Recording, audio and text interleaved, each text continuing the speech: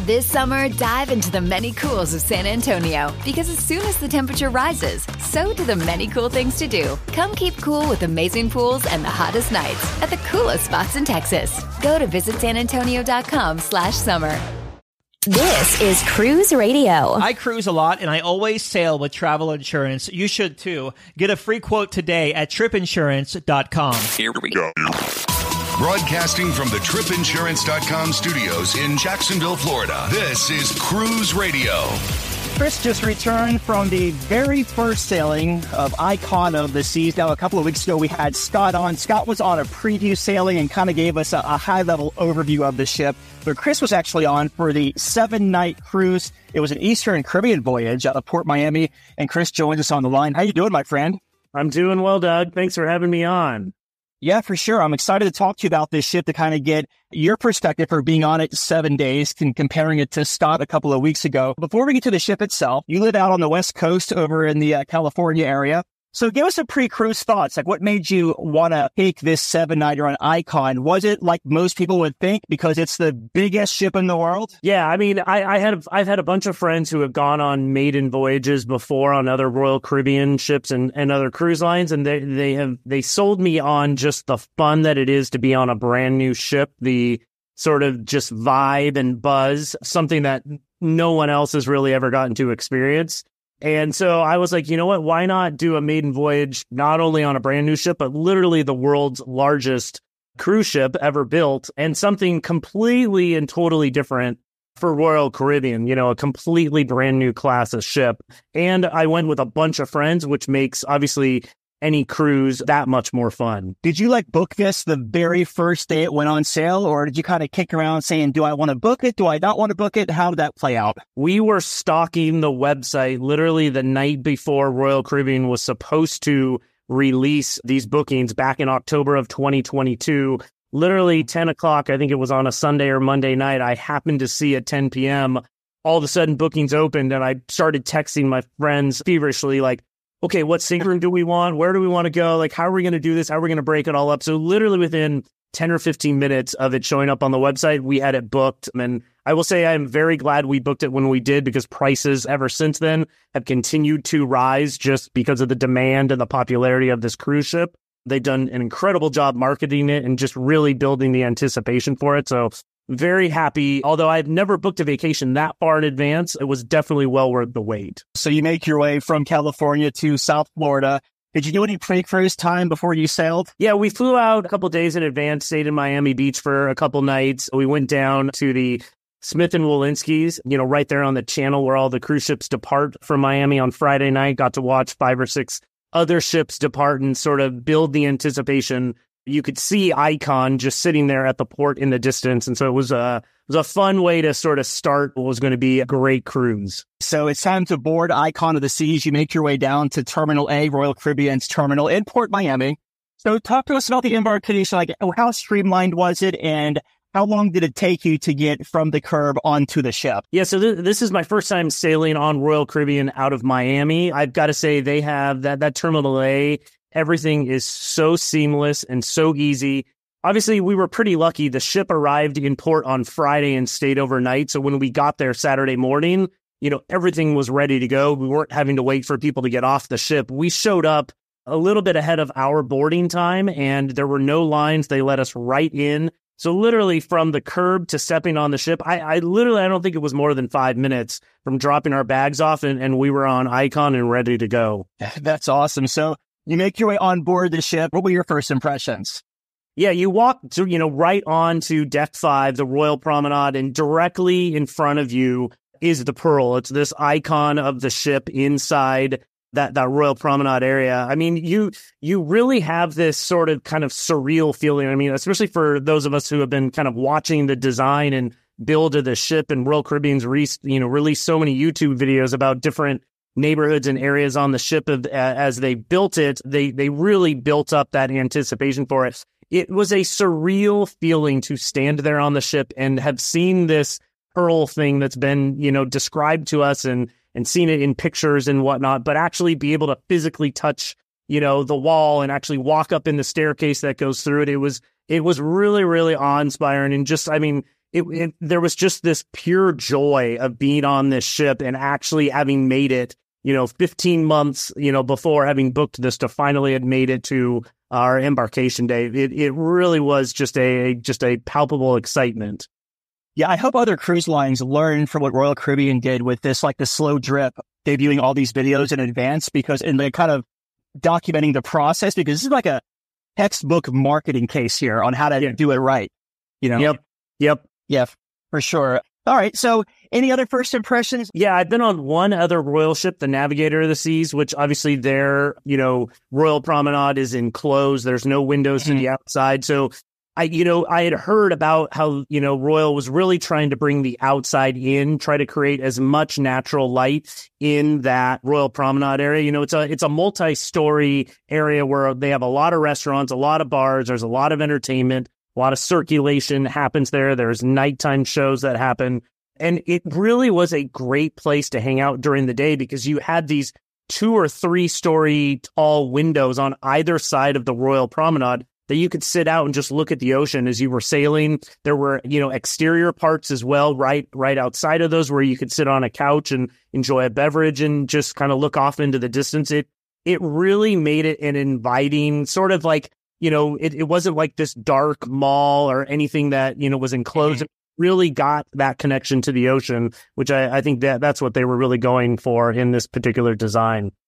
When you're boarding the ship there, do you have like a lot of rubberdeckers looking like, oh my gosh, this ship is amazing, where it kind of clogs and slows down? Or does the flow move pretty well on embarkation as you're walking onto the ship?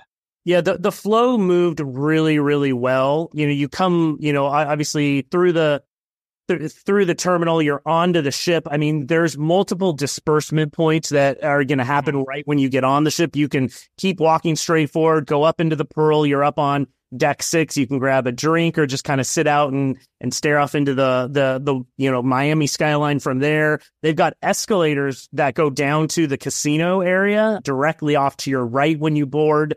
And then, multiple different staircases. And this is just within kind of the Royal Promenade area that you can get to other places on that 2-deck area. I mean, the circulation on this cruise ship, the way that they designed it for people to be able to get between those main kind of lower deck areas between deck 4 and deck 8. I mean, absolutely genius design. I mean, it's not like there's just one staircase or one elevator banker, at the far ends of the ship. I mean, you literally could navigate this area. You could literally enter on deck 5, go up to the Pearl, grab a drink, and then they've got another staircase that takes you directly up to Central Park. So you don't have to leave that center area of the ship and go down to an elevator or another staircase to actually make it all the way up to Central Park from the Royal Promenade, which was just an ingenious design. Yeah, I like how they have an escalator going down to the casino. They're like, we're going to make sure you get to the casino.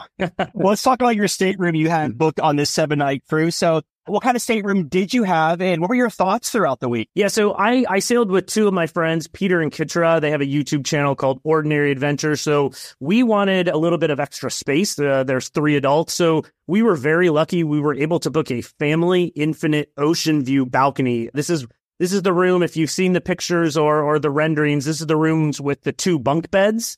At the far end, when you walk into the room, they've got a split bathroom design, and then pretty much your standard balcony room with a desk, sofa bed, a normal bed, and then their infinite balcony concept, which is that interior kind of balcony space where there's a floor-to-ceiling window, and the window actually comes down about halfway, so you can sort of bring the outside in.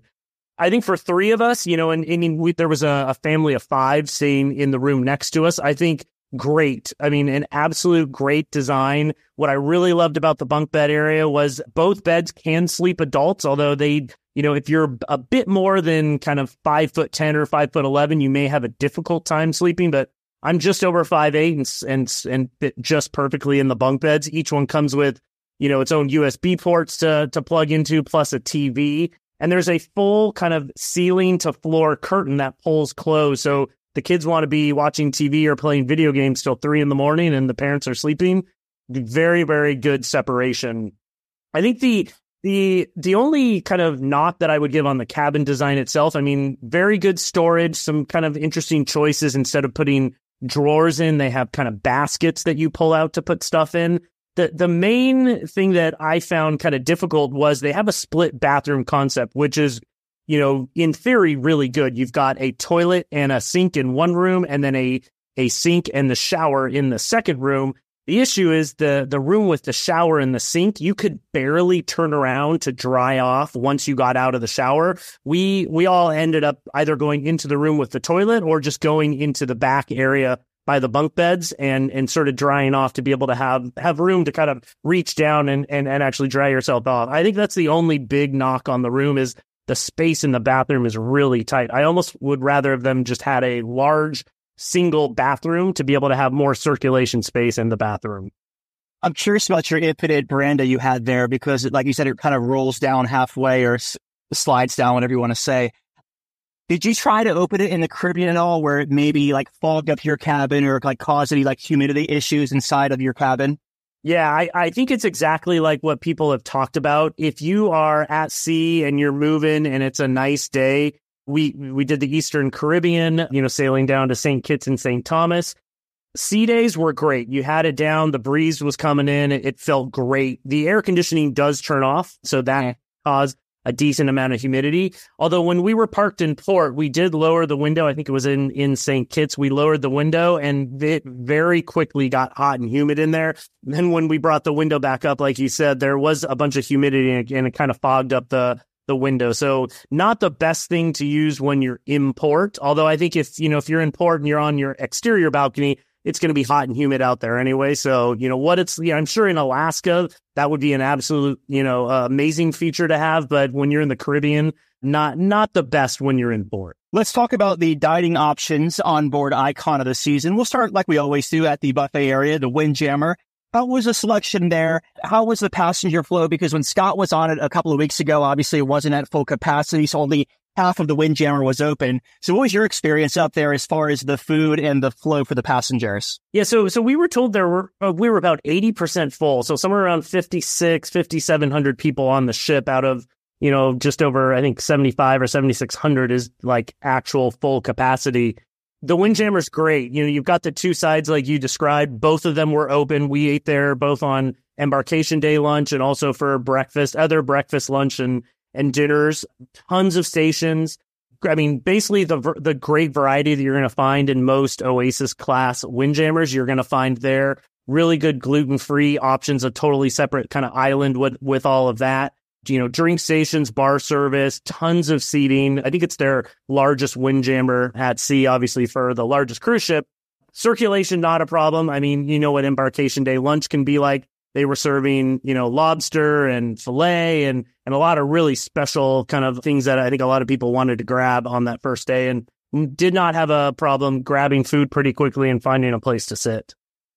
Outside of the Windjammer, as far as like not the main dining room, not specialty dining, but like grab and go type places, hot dogs, pizza. Talk to us about any of that you might have done.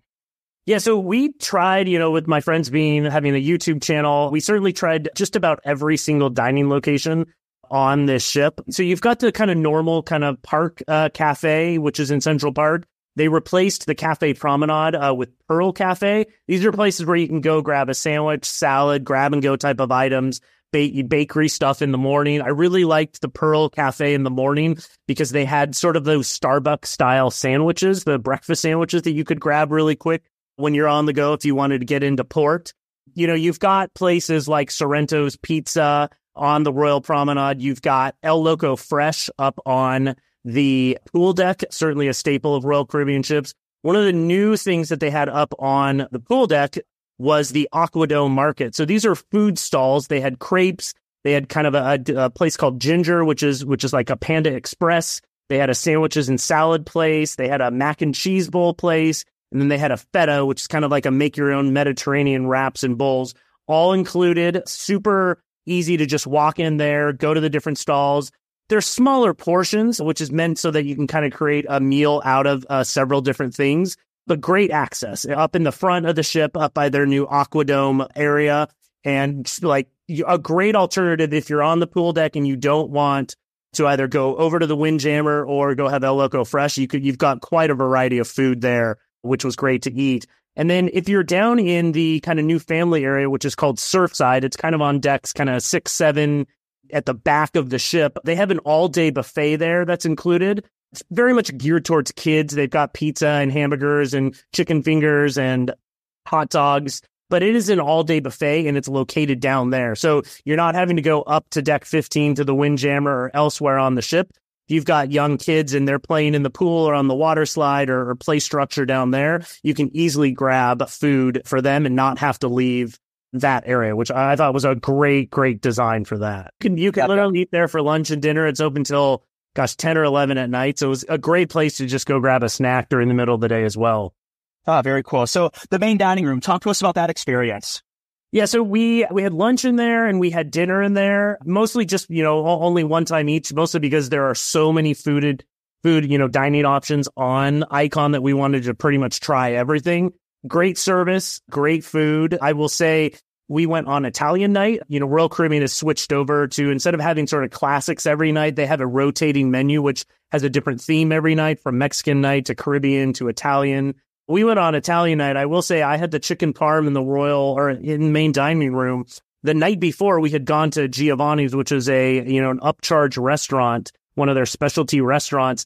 The chicken parm in the main dining room, way better than what we had at Giovanni's. And in fact, all three of us at Giovanni's, we were not very impressed with that. Great service, great food in the main dining room, which I had more time, a whole other week to go explore more of the menus that they offer. But, certainly very easy to get in, quick service, quick food. It didn't take that long, and just a really enjoyable experience. Well, let's unpack some of the specialty restaurants you dined at here. So just talk to us about one of the restaurants, give us some highlights, and you can move to the next one if you want. Yeah, so there's a couple kind of smaller venues. There's one called Base Camp, which is up on the pool deck on Thrill Island. They have a couple free options, like you can get a hot dog or some pretzel bites, but they also have some upcharge items like a shrimp bao bun or a hamburger. It's a little pricey when you're paying, $7 to $10 for these items. You're up on the pool deck. It's like, you would think this would be included. Wasn't the best food either, so I could easily see them maybe trying to revamp that particular menu. Down in Surfside, they have an all-day brunch restaurant called Pier 7, which we had brunch there on our second sea day. Great food, from kind of hamburgers and sandwiches to kind of eggs Benedict and whatnot. They've actually, even I think they're on their third or fourth sailing now. They've actually changed the menu a little bit since we were there, but I thought that brunch was great and very, very affordable. For kind of lunch one day, we went to Azumi in the park, which is essentially a walk-up counter to their Azumi restaurant. This Azumi had both the hibachi tables as well as the standard restaurant tables. But for lunch and dinner, you can walk up and just go up to the window and order kind of a sushi bento box, different sushi and sort of accompanying sides with that. And then they also have bubble waffle ice cream cones that you can get there as well. So the portions weren't super large, but to get fresh sushi in just a couple of minutes from a grab-and-go window and be able to sit in Central Park and have that was a great alternative for something to do at lunch. We went to the Trellis Bar in Central Park one evening for dinner and drinks. And what's great about this Trellis Bar is they now offer kind of, I would say, like medium-sized plates. So you can kind of cobble a couple things together and create a dinner out of it. We had like mac and cheese poppers and some crispy truffle fries. We had crab cakes and a burger and a bunch of a split, all of that with some of their drinks, and just a really good vibe for kind of a casual dinner that, you don't have to get dressed up for. You're not in this giant restaurant. You're just enjoying the atmosphere at night in Central Park. Probably our favorite, and then we did do Giovanni's one night, one of their, specialty restaurants, like I said, wasn't the best food. I heard from friends that did Chops, loved that. They have a new Icon exclusive menu, which has different cuts of steak like Wagyu and Tomahawk that you can add in addition to kind of the included options. But I think by far and above, our favorite dining experience of the trip was we went to the Empire Supper Club. You've probably heard about it or maybe seen it. This is the kind of $200 a person plus tax and tip on top of that, kind of roughly 3-hour dining experience. It's kind of themed to a New York jazz club, seats just under 40 people. So it's a very intimate dining experience. It is I would say an 8+ course dining menu that has very approachable food offerings. It's not like a chef table which, some of the food offerings can be a little bit out there for most palates. This definitely is stuff that people, having oysters, having ravioli, having some, a Caesar salad. This is definitely stuff that's very approachable for, all ages and dining palates. And for that $200, not only did you get like an 8+ course, dining, food that came with that, every course came with its own signature cocktail. And so the value that you're getting, and then there's entertainment going on. There's a live, singer, piano player, and bass player. I mean, just the service was impeccable.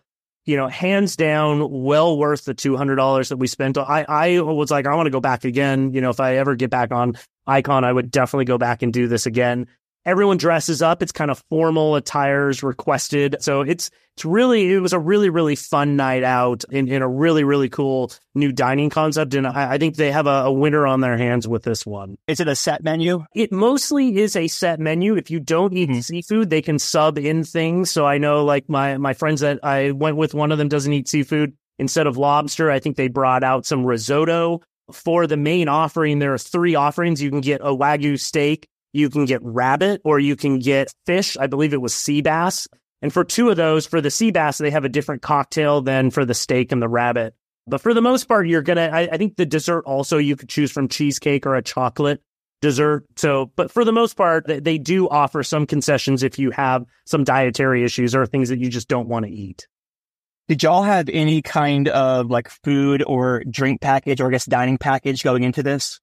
So we did not do any of the dining packages. We simply bought up for the Empire Supper Club, and then we paid for the Giovanni's. I think just because of there's so many included offerings on this ship, we really wanted to try, especially all of the new places. I think most of their specialty restaurants, and they really only have, Azumi, Hooked, Chops, and Giovanni's. They exist on other ships, and we've tried those before. So we weren't super interested in that. On the drink package, yes. My friends Peter and Kitra both got the alcohol drink package. I got the soda package. So we were able to try pretty much every drink. We tried to go to, I think there's 20+ bars across this ship. We tried to go to at least each bar once to try a drink, and it made it a lot more fun, I will say. So Royal doesn't make everyone get the drink package in the room? They don't. It was interesting when I called them up and I said, hey, I don't really want to buy the drink package. Is it okay if my 2 friends do it, and can I buy the soda package? They allowed me to do that. So little pro tip, they're definitely a little bit flexible on that if you ask nicely. And how was the sea day as far as, you mentioned you weren't at full capacity, but how was it as far as crowds and congestion for you? Yeah, this is one great thing about the ship. They have found a way to create all these sort of distinct, intimate neighborhoods all over the ship and really spread them out so that if you show up at 9 a.m. or 2 p.m. and you're looking for a place in the sun or in the shade, there was plenty of available seats and different seating options all throughout the different areas of the ship. I think one thing that really helped with it was putting the family neighborhood down on deck 7. So you're taking a lot of those families that might have been on the main pool deck and kind of shifting them down towards the back of the ship, so that up on top of the ship, you've got, kind of the Thrill Water Park with the 6 water slides, plenty of seating all around that area, where they also have the flow rider. And then they chose to do the very back of the ship. They transformed that into the adults only area called the Hideaway, which has, two hot tubs, a giant infinity edge pool, its own bar back there. We kind of pool hopped all throughout the different sea days and would go from the swim and tonic swim up bar to the Hideaway into the main pool area. Never had an issue finding chairs to put our stuff down on and relax on and then jump in the pools. They have done a great job designing this for now. Put another couple thousand people, it could potentially be a little bit of an issue if you're trying to go out in the middle of the day and find 5 or 6 chairs right next to each other. But I think at the capacity that they're running right now, it's like not a problem at all. Nice. And how about the entertainment? This one has all kinds of entertainment from top to bottom here. So talk to us about maybe some of the shows you went to or things you got to experience throughout the week. Yeah, so they have, in addition to kind of places like they've got a dueling piano place, they've got a karaoke bar, they've got a jazz and blues jar, they've got boleros, They have a comedy club. In addition to kind of those venues, which are mostly located on the Royal Promenade, they have kind of 4 main venues that they do entertainment. First is Aquadome, where they have their kind of high-tech, high-action, aerialists and acrobatics and high divers at the front of the ship in the Aquadome area. They had a great show we watched called Aqua Action. Just amazing. They've got Kuka arms that are doing lighting and projection effects all throughout the theater. You've got high divers jumping from 40 or 50 feet up in the air. You've got, slackliners that are jumping around. They do obviously some water ballet and some synchronized swimming. Just an incredible show. They had filled the pool literally 10 days before we saw that show. So they had, they're just starting to tweak this and really roll it out. We'd heard from Nick Weir, who's the kind of head of entertainment for Royal Caribbean, that they were maybe about 70 to 80% done with that show, but they've got a lot more stuff that they'd like to add in over the coming months. So it'll be fun, hopefully, to get back on there one day and be able to see what the full show looked like. And then they had a second show that they hadn't even practiced yet that'll eventually appear there. Their second venue is called Absolute Zero. So that's a venue, that's their ice skating arena, but they also can use it for they can put a floor over it and do kind of different game shows in there. We did Crazy Quest in there.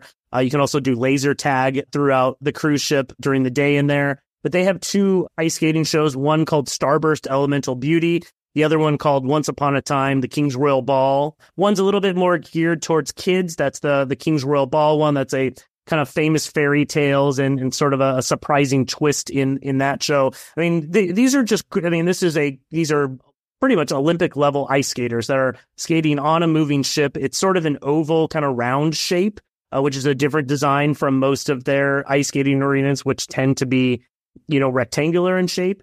They not only projected in the theater on the back wall, but also on the ice itself. It was, the technology that they're using in these shows, they're literally taking everything out of the toolkit and throwing it at these shows to really create just such an immersive, just an incredible experience. The third venue that they use, which is interesting, is the Royal Promenade. It's a huge, long, 300 or 400 feet long, or actually probably even longer than that, Royal Promenade area. They do kind of a nighttime one-hit wonders dance party in there one of the nights. And then during the day, they did they called it the Ships Ahoy Parade. So you've got 100 cast from all over the ship that come and, they portray different scallywags and swashbucklers and sailors from all different types. And they've got these floats that essentially kind of move down the Royal Promenade. 15, 20-minute shows, super fun for the kids and families. I was really, really, if you've been to Disney and you've seen a parade on Main Street or whatnot, you're talking this level of quality production inside a cruise ship. The last venue, obviously, is the Royal Theater, their main kind of stage theater, two-deck high theater. They've got 2 shows in there. One of them was finished that we got to see. It was called The Wizard of Oz. This is probably one of the best, if not the best, stage performances I've ever seen on a cruise ship. And I've been on a bunch of Disney cruises. This is the largest kind of on-stage cast that Royals ever put. They've got a live 16-piece orchestra that is playing all the music. It's a longer show. It's an hour and 45 minutes, but it tells pretty much that full kind of story of The Wizard of Oz. I think one of the most surprising, amazing things about this is the rigging equipment that they have in the theater. And when they have the Wicked Witch of the West fly in and the monkeys are flying around, they're not just on the stage flying around. They come out over the audience and they're flying around the audience. It was very impressive. When the Twister comes in at the beginning and takes Dorothy away to the land of Oz, to watch her come flying out of the house and flying over the audience. It was breathtaking. It was, they did an incredible job really, really bringing the audience into this story and just probably one of the best theater performances I've ever seen, and easily what you would see on Broadway or the West End. I've only sat through one cruise ship show, and that was Aladdin on Disney Fantasy a couple of years ago. The other ones, they don't interest me. I get so bored after 10, 15 minutes or so. So I'm excited to see this Wizard of Oz one. With that much special effects and that much excitement, yeah, it's going to be a cool one, I think. Yeah, definitely. Let's talk about the ports of call on this 7-night cruise. Give us the port of call, give us your highlight, and then just move to the next one. Yeah, so we had 3 sea days and 3 ports. 2 of the ports, St. Thomas and St. Kitts. We really were there for the ship. The ship was the destination for us on this cruise.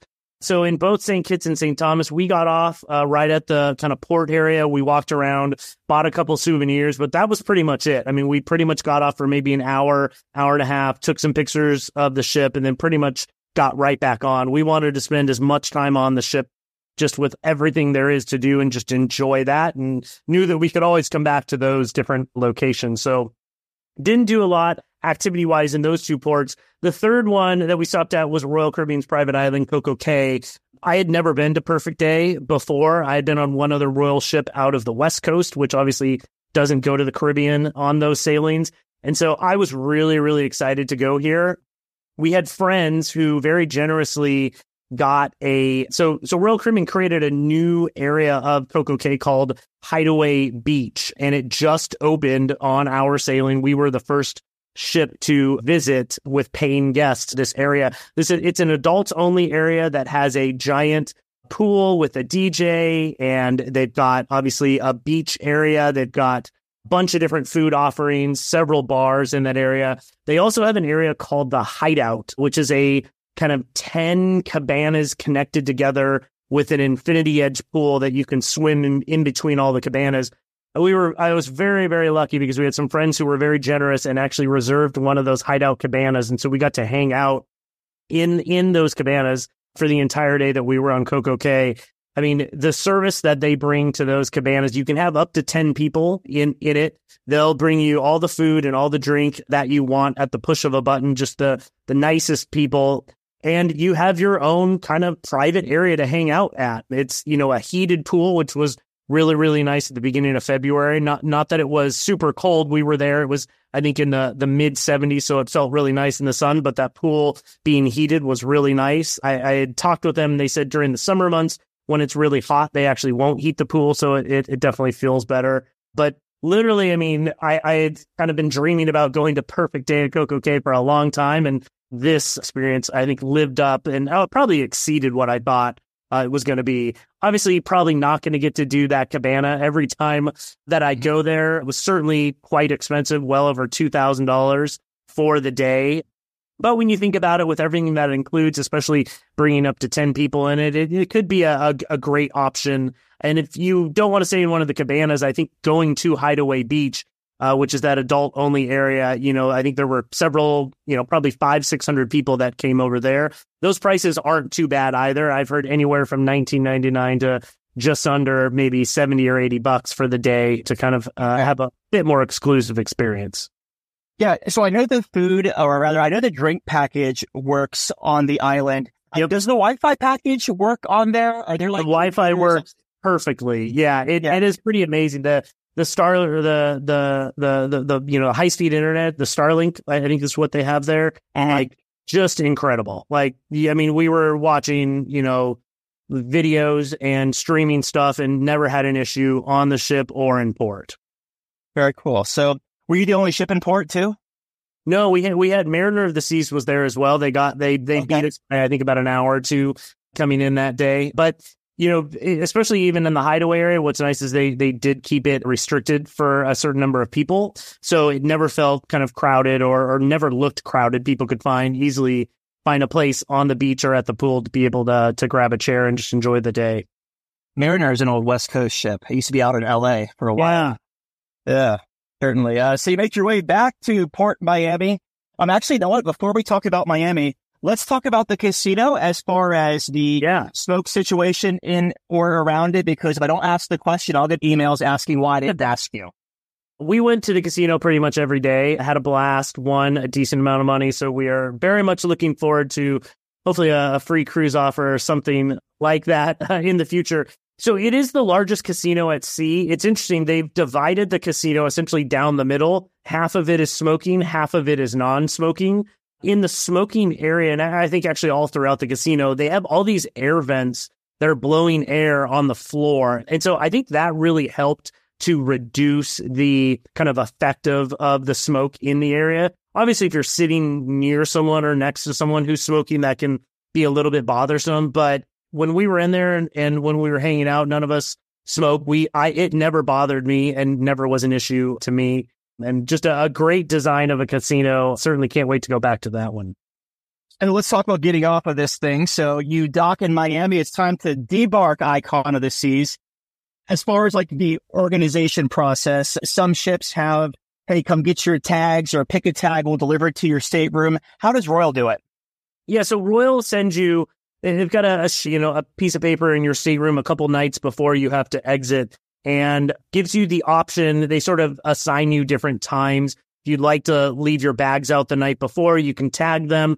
They'll take them off the ship and you can grab them. And then they've got kind of staggered departure times starting around 7:15 in the morning if you want to walk off, all the way up to, I think, close to 9 a.m. if you set your bags out and you just want to enjoy kind of a casual morning.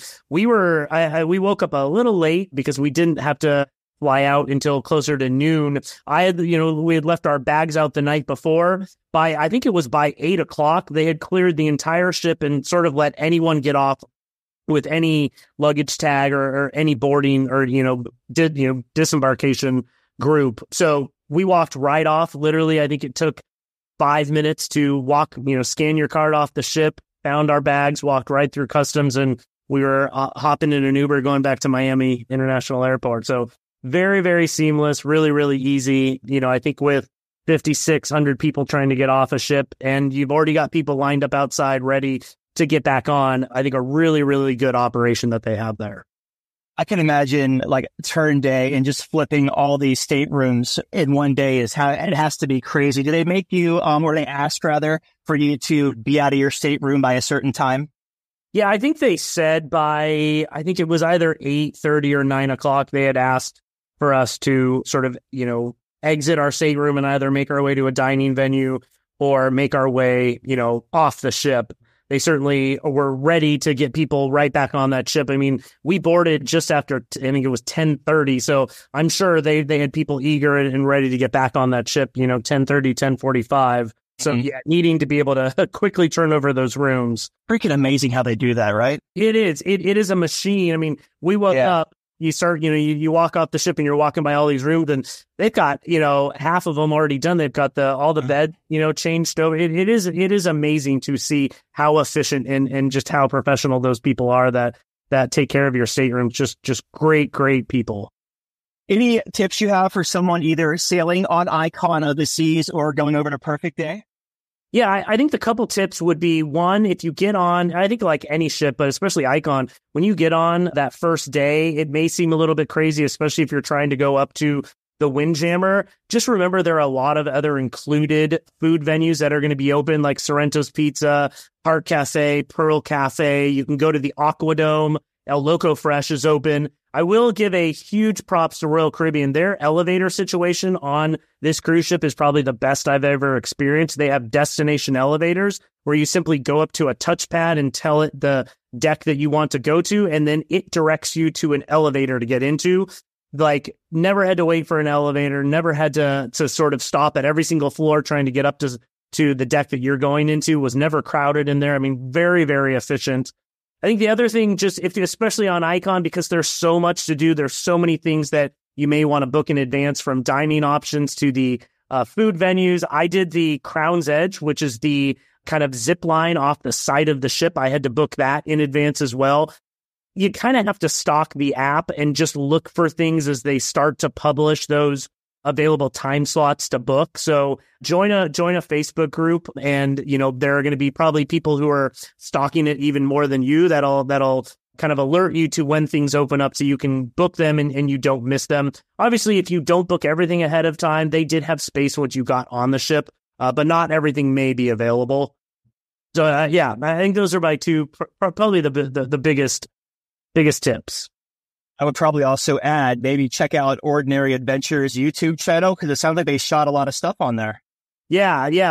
They've I think released now at least 2 of their videos. They should have another probably 3 or 4 videos coming from the ship. They've got other YouTube channels, Mouse Vibes and Random Racist, which have great content. We were all together on the ship as well. So just a wealth of information out there for how to just make your your best cruise on Icon of the Seas. Yeah, and we'll link to the Ordinary Adventures, the YouTube channel, on the show notes on cruiseradio.net. And looking back on this sailing, Chris, what was the biggest highlight for you on this 7-night aboard Icon of the Seas? I think for me, I've never gone on a cruise with so many of my friends. And so getting to be on vacation for 7 days with all of them was so much fun. But then the vibe and buzz about being on a brand new cruise ship, on the inaugural of a ship, just created even more excitement. And then as someone who watched a lot of cruise content during the pandemic, getting to meet so many other very popular and well-known cruise channels from all over YouTube, getting to actually meet them in person and talk with them was a huge highlight of the cruise as well. Very cool. So your final thoughts of Icon of the Seas? Go on this ship, book it if you can afford it. You won't regret it, and you'll probably want to book right away after your sailing is done. Very cool. We've been talking with Chris about his 7-night cruise to the Eastern Caribbean aboard Icon of the Seas. He was sailing with Ordinary Adventures. Chris, my friend, thank you so much for coming on, and I really appreciate you. Thanks, Doug. Have a great day. Just back from a cruise? Let's talk about it. Email Doug at cruiseradio.net. A big question we get at Cruise Radio is, how do I know if I need trip insurance? Simple answer. If you're getting on a plane, taking a road trip, or getting on a cruise ship, you need to have travel insurance. Hey, it's Doug Parker from my friends at tripinsurance.com. Not only does tripinsurance.com protect your vacation investment, but it also gives you peace of mind in case anything were to go wrong on your trip. How do they do it? They offer 3 different types of trip insurance policies. Good, better, and best. One policy for every vacation budget. But it doesn't just stop there. They're up to 40% lower when you shop around on other comparison sites. Plus, tripinsurance.com offers 24-hour customer support before, during, and after your trip, online claims assistance, and travel alerts to let you know what's going on at your destination. But find out for yourself. Check out tripinsurance.com. All right, Dougie, let's see what we got for you, buddy. Cruise Radio is produced at the tripinsurance.com studios in Jacksonville, Florida. Get cruise news, ship reviews, and money-saving tips every Thursday on Cruise Radio. If you've enjoyed this episode, please subscribe to the show. If you want to help spread the word, give Cruise Radio a 5-star review. Find Cruise Radio where you listen to your favorite podcast or online at cruiseradio.net. I'm your announcer,